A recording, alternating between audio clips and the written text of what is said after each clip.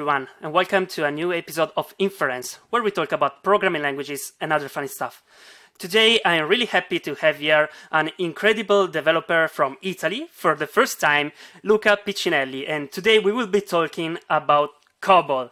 Welcome, Luca. How are you? I'm fine, thank you. Thank you, Michele, for having me here in your interesting podcast. My pleasure. I would like to ask you, what are you doing today if you are still working on COBOL, and why did you get started working on COBOL in the past? Okay, so actually, no, today I'm not still working in COBOL every day. I was working in COBOL partially up to 2 years ago, about, and then since it's about 2 years that I'm working backend side in Kotlin. And a little different from common and also different Yeah, absolutely. different period of time. And I started working in COBOL in 2010 when I was 25. Actually, not because that was something that I liked to, but actually just because it's something that I needed to. Because previously I was working in Milan. I was working in Java, on Spring. I was working on a social network inside a famous Italian company and a very big Italian company. But Okay. I liked what I was doing, but I didn't like to live in Milan because the city life is not for me. City life, sorry. And I wanted to come back to my valley, that is Valle Camonica, Wow, an and amazing place. Yeah, amazing place, yes, indeed. yeah. And I searched for a work and I found this local company that was working in COBOL, and so I accepted to work it there because I wanted to come back to my home, actually, and that's Okay. the main reason. But looking back, I'm happy of the choice that I did. You told me that you had a previous programming experience before Mhm. going working in COBOL. So I guess it has been shocking for you to start working on COBOL after maybe working with more modern programming languages in the past. Yeah, it was. Indeed, it was. It's shocking is the right word because you're used to have something that makes your life easier every day. Like you study certain data structures at the university, like or also data types like integer, float, byte, or whatever, and then you expect to having that types in all of the languages that you go, because maybe you are used to have I don't know, C or Python or Java or PHP, and actually you always find out that types or and also some data Yeah. structures like dynamic arrays, like trees, linked list, and whatever. Then you step back to COBOL, you step to COBOL, and you don't find anything of this because the data types are different. Okay. Our dynamic arrays or data structures are not implemented by default or actually at least they was not implemented in the runtime that we were using, because in COBOL you have many dialects and all the dialects are very different one from each other in their implementations. It's different, and also you're used maybe to have your memory allocation for function. You have the stack, you have the heap, and you are used that when you have the scope of functions, so that if you call a function, you expect that the variables that you allocate inside the function are scoped into that function. In COBOL, it's not in that way. So there are many, many differences. So it is actually shocking, yes. Okay. And talking more about dynamic arrays, before recording this interview, you actually told me that you've implemented a library for giving support for dynamic arrays in COBOL. How did you do that? Well, I did because I needed it. I needed a library for handle dynamic arrays, and as I said, it was not implemented in the SDK that were used or in the runtime. And coming from an experience of different language, that was something that I was expecting to have. So at the beginning, I didn't use it, but it's not easy not having that kind of data structure in your day-by-day work. So in the end, I decided to implement it.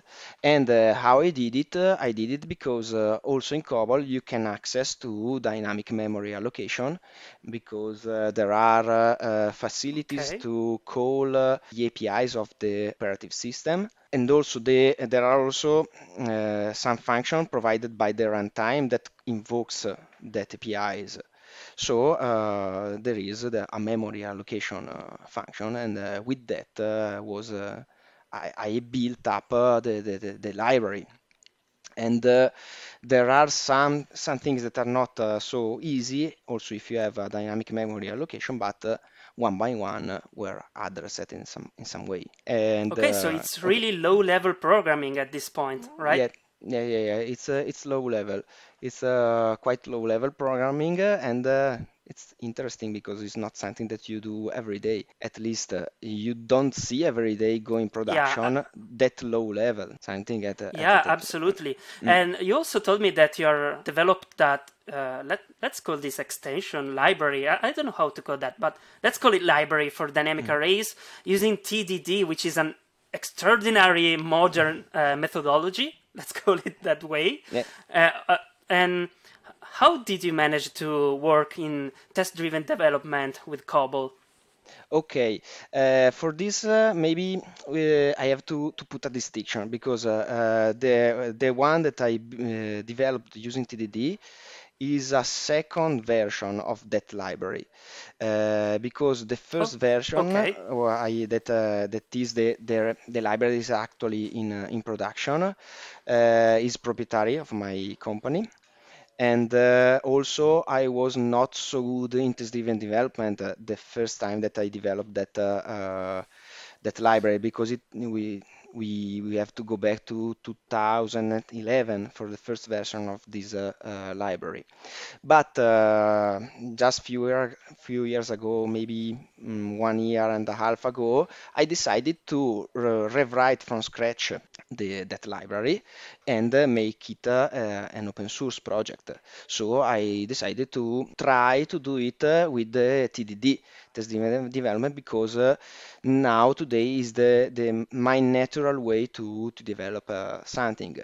In COBOL, it's not so simple because you don't have the testing frameworks. Yeah, so you have to. Oh, okay.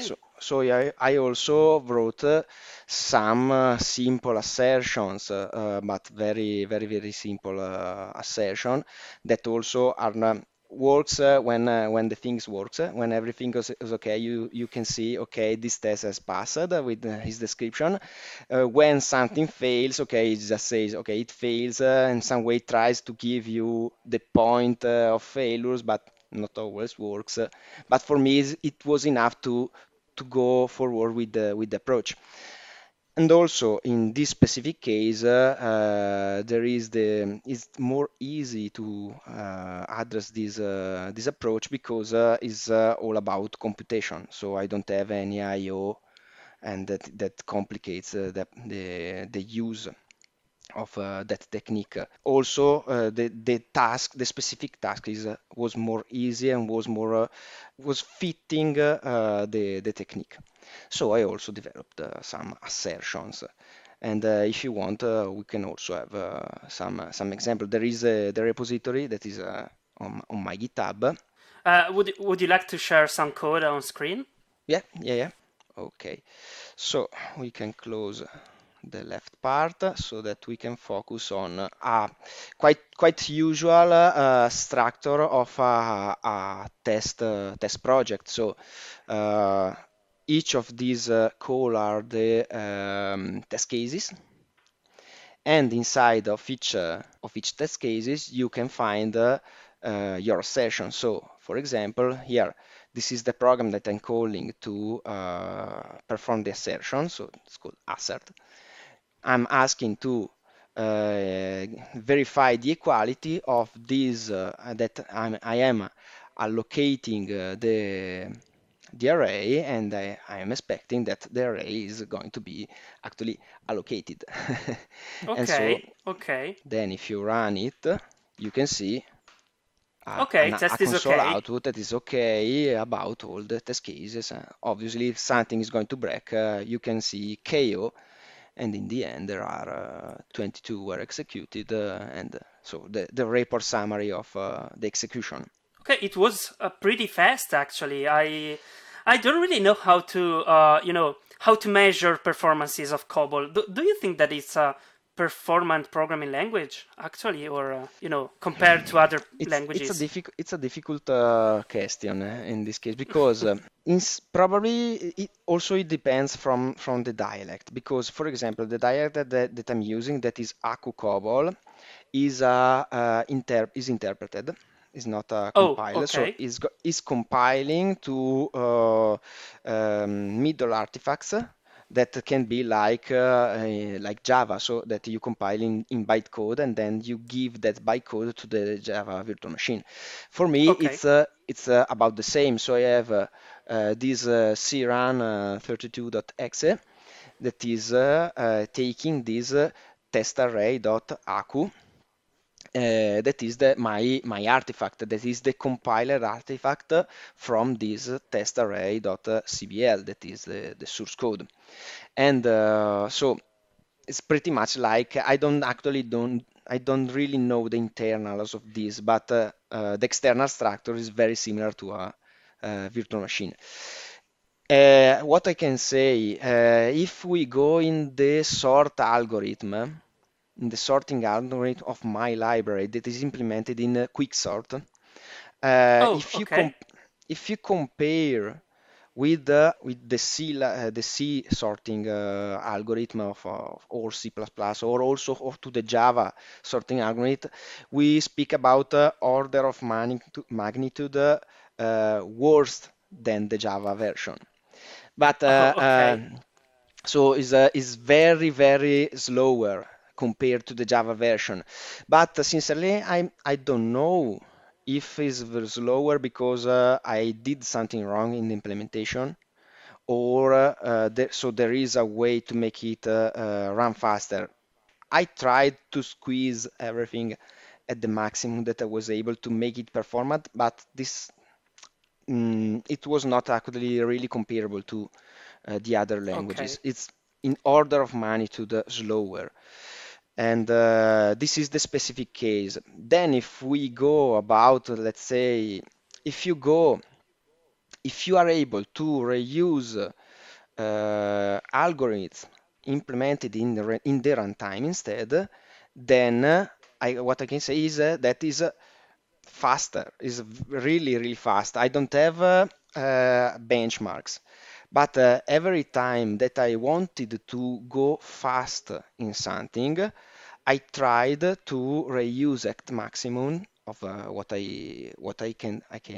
could do at the maximum the runtime, so the already implemented function given from the Okay. runtime. In that case, it was really performant. For example, we can see this complicated statement here, declaration here, that is a way to use the arrays that I implemented, but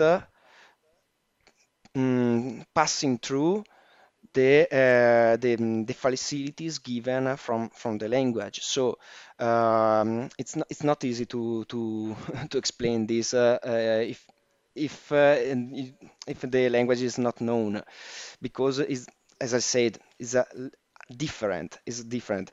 This is this linked section and this usage of this structure is very similar to having a pointer in C.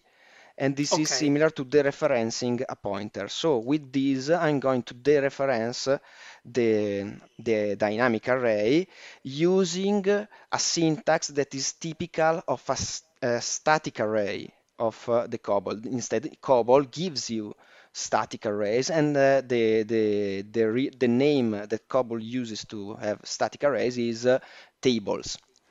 So Okay. this is the syntax to have a static table, but I am using a mechanism similar to, actually, I'm using pointers, but I am in some way dereferencing the memory allocated with a dynamic memory allocation that is actually a malloc like C.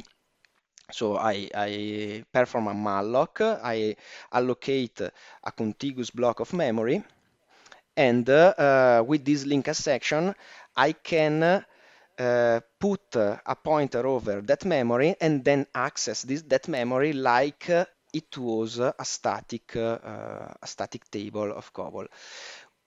This is a way to access the array. There is another way that is more intuitive but less performant. As I said, every time that I want performance, I try to use the things that the runtime gives me and not something that I build over Yeah, makes the sense. runtime. And in this case, for example, you have, for example, binary search already implemented from the runtime, and you can use that binary search. I also implemented binary search in my library, but they are totally at a different scale of performance. Why I have both? Because one is simpler to use, the other is more performant. So I have to choose given the task that I am doing. Yeah, absolutely. I don't know actually about the other dialects. I know that there exist dialects that compiles natively. Maybe also the open source COBOL, the new COBOL, I think that is compiling natively. And I don't know sincerely about the performance of that language. You previously told me that you've implemented Quicksort in Mhm. COBOL. I would love to see a Quicksort implementation in COBOL if you No, can you share. you don't trust me. Okay, but we can go there. Yeah. It's not the recursive version because Okay. having recursion in COBOL is not as usual. Is not like you would expect. It's something a little different. Also, every time I have to speak about this dialect that I remember is Aku COBOL, but recursion is tricky in COBOL. Why is it so tricky? Okay, it's tricky because the way that you call, previously I said that you don't have a scoped function. So scoped function, Okay. I mean with their allocation of scope allocation. It's not totally true. You have them, but they are not function. They are programs. So you can call another program. For example, that's actually the way that I'm implementing a library. A library is actually another program. So these perform, for example, are procedure, internal procedure of a program. You can call this in this way. So perform this procedure from here to here. There is also the syntax that you can do directly only with perform escaping the true. It's only a syntax. We are used to do at my company. We are used to do in this way. And so in this way, for example, I'm going to call this piece. These procedures are not scoped, so every variables that I'm using here are declared in the scope of the program where the procedure is declared. So, for example, this expected array type is declared, no, it's outside, but in COBOL, I have this section that is called working storage section. There is the place where I allocate variables on the stack. so not on the heap of the dynamic array, but on the stack. These are scoped, Okay. so these exist only inside this program. But when I call this test allocation, that is a procedure, then I can use the variables of the working storage section of this program. The variables inside here are not scoped to this procedure, are global Okay, to got it. to the program. But what can I do? I can call another program. Okay, for example, here I'm calling this array new. That is this is not really another, is an entry point of another program. But let's stay. Don't complicate it too much. It's another program. In this case, everything that is inside this is scoped to that program. What is the problem? Okay. What is the problem? The problem is that calling another program is very expensive in terms of performance. Why? Because the first time a program, when you compile a COBOL program, you don't compile things and link things together like in C. They are dynamic, so you compile only that program. If you want to call another program that is compiled by itself, you have to call it and find it in the same path, or or you have to point in some way the path where you have to search for the other programs. But that program is fetched at runtime, so it's going to um, bring it up at runtime from the disk the first time, then the next time until you don't call another instruction that is used to unload the program. The other time is cached, but the first time is fetched from the disk, so it's very expensive. And also when it's cached in memory is not as performant as calling another procedure. So stepping back to the reason why recursion is tricky, that's why you don't have recursion on procedures. It's not possible to have it. Actually, you can call a procedure inside self, but it's not a real recursion. It's that just like a goto. So it's just going to back to Okay, the okay. okay. So it's like a goto. It's not a real recursion. You can have recursion on the programs, these programs. In this dialect, in the implementation of this dialect, also that is not a real recursion because is allocating every time that you call it, is allocating another. You can have two options. You can decide to allocate it another instance of the same program in the recursion tree, or you can choose to go again inside the same instance. So it's similar to a recursion, but it's not a recursion. Anyway, if we are implementing an algorithm like a quicksort that should be quick, calling something is out of your options because Okay. otherwise, as I said, is already slow. If you call something out, it's going to be much more slower. That's why actually is not implemented with the recursion, but with the with the algorithm, the procedural algorithm. So, can you share the code? It's Talk is really cheap. interesting. Show Yeah, me the talk is code. cheap. Show me the code. Great. Show me the code. Okay, with the code, it's not, as I said, probably it's not as longer as you probably are going to expect it to be longer Okay, because great. only this part is for receiving parameters for the other call, only this line. And this is a macro that is squeezing about other 10 lines inside it. And also this Okay. copy are other many lines. So probably if I'm going to explode this, are going to be about 50 or 60 lines only to receiving the Wow. parameters. Okay. Okay. And there is a reason also here is not the only way, is a way to decouple the caller, the structure the data structure that the caller is using from the data structure that the receiver is using. It's a technique. It's not mandatory. And then then I have many internal procedures. Okay, in this case is actually quite short. This return is the only time that I use a goto, because this return is a Okay. macro, but inside is a goto. Is a goto to Okay. Let me sorry. I'm seeing on line 221. I see compute pivot. So you're taking the pivot for performing the partition, I Mhm, guess, at this mhm. point.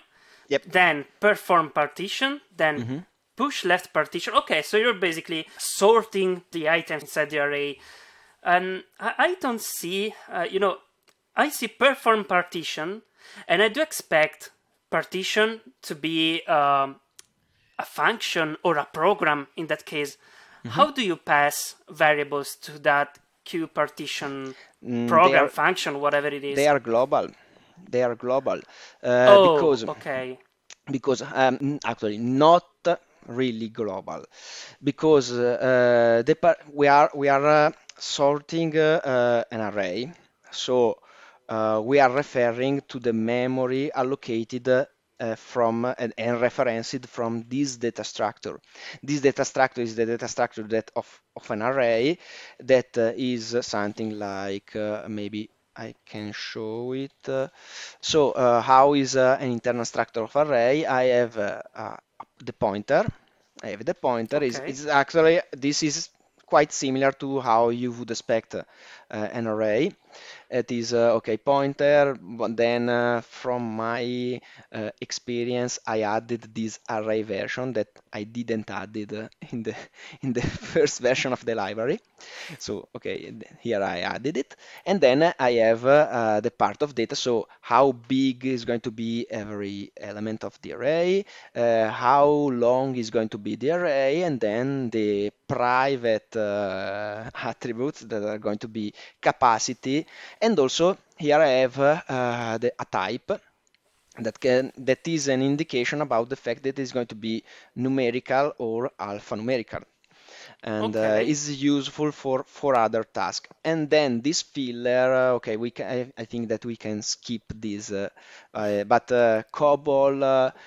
I know that COBOL at detail will recognize this keyword. Is actually Okay. something that say reserve some memory for future use, something similar. Okay. Okay. May I ask you a probably stupid question? Mhm. And maybe I can also answer myself.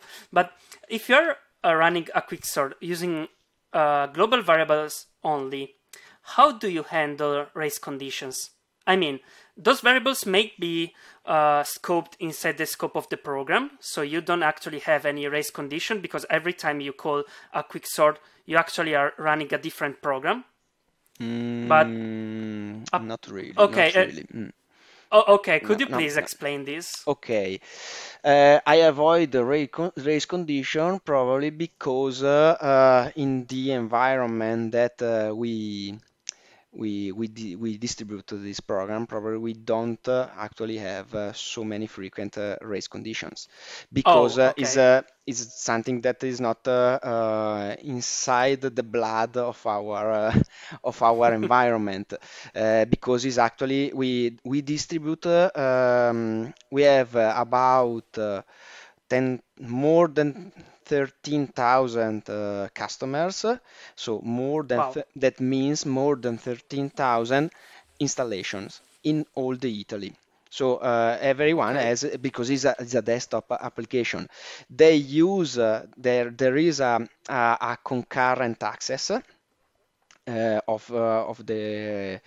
some resources, but I don't think that there are actually, if you always use the same instance, but in different machines. So they actually Okay. are different instances. But anyway, why also you don't have race conditions? Because This is not global. This is allocated in the external program. So the program that is going to call this array sort is passing you the memory that is from that program. Oh, It is a okay. specific array. Then actually probably somewhere here I'm going to allocate, okay, I am this free pivot value. So I'm also allocating dynamically um, something here. And yes, probably here I would have a race condition if I was in an environment with that problem. Because I'm not sure about that. Probably I never analyzed that because we don't really never needed to use in that way Okay, okay. in our environment. I don't really know if that could be a problem. Actually, because Yeah, no, if you call it another yeah, time, then you're going to allocate in another memory because you're going to call two times this m alloc. This is the m3, but there is also m alloc.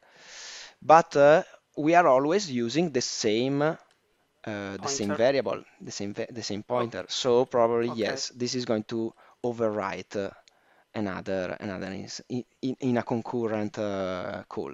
Yeah, probably. Okay. Mm. If there's anyone looking this episode, they will know that I've always talked with people coming from the functional programming world, where it's really, let's say that it's a bit harder for functional languages to have race conditions because of pure functions and stuff like that. So, most of the times it becomes, easy for me to reason about concurrent programs. And when I Mhm. see this stuff, I always ask myself, okay, where can I spot a race condition? I don't know why, but So, it always came in mind. okay, I can understand. Yes, yes, for sure. If you are in web development or cloud environment, or yes, that in that case is going to be a problem.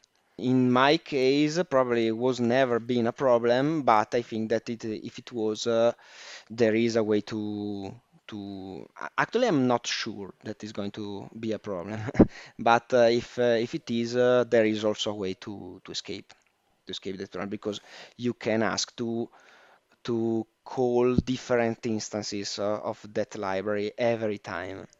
Okay, There are ways to do it. At least okay. it seems to me to remember that there exists a way to do it. Also recursion. Sometimes I use the recursion. Now I sometimes I use the recursion as a workaround to instantiate different instances of the same program. Yes, it's something that I did many years ago. Okay, this is really really interesting. Not only because it's COBOL, but also because I feel like this is very low level programming, and you have to be an expert on how computer works to make it work properly. Mhm. Am I? I don't know if that is true, but I really feel like this requires some expertise.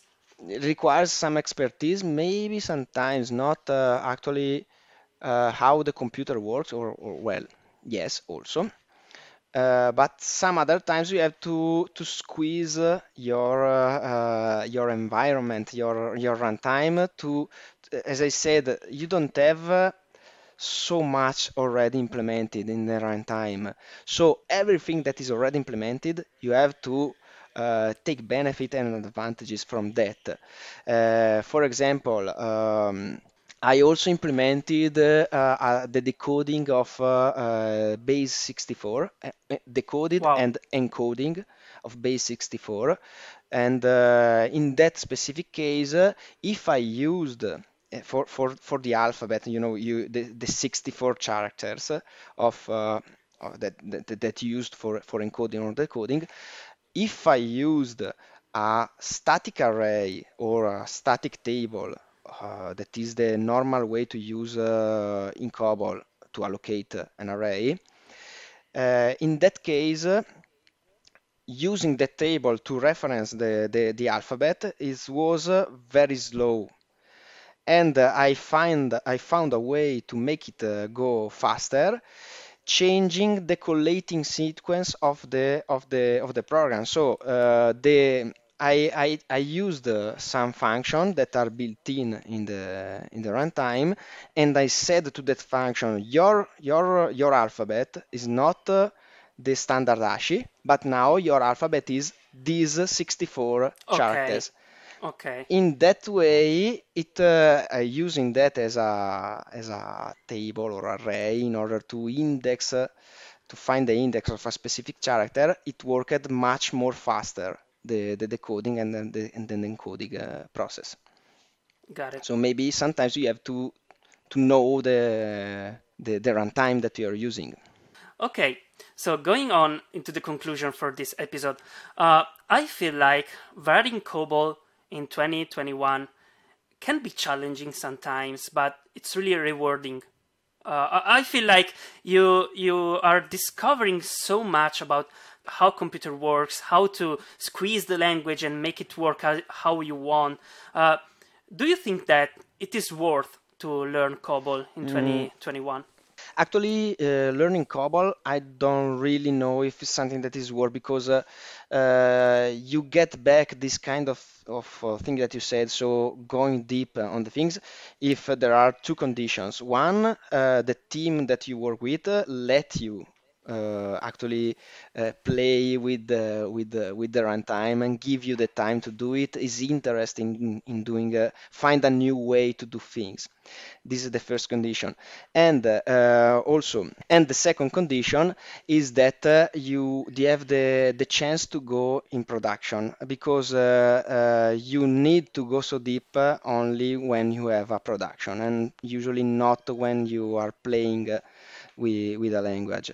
So Okay, yeah. is probably I wouldn't invest in studying in that language if I don't have already in mind a specific goal. So I want to have a career in legacy code refactoring. So my topic is going to for all my life is going to be legacy code refactoring. So I'm going to learn legacy code. I'm going to learn technique to address legacy code and so on. But in the other ways, no, probably for a junior is something that I don't suggest. Okay. Just to learn something new.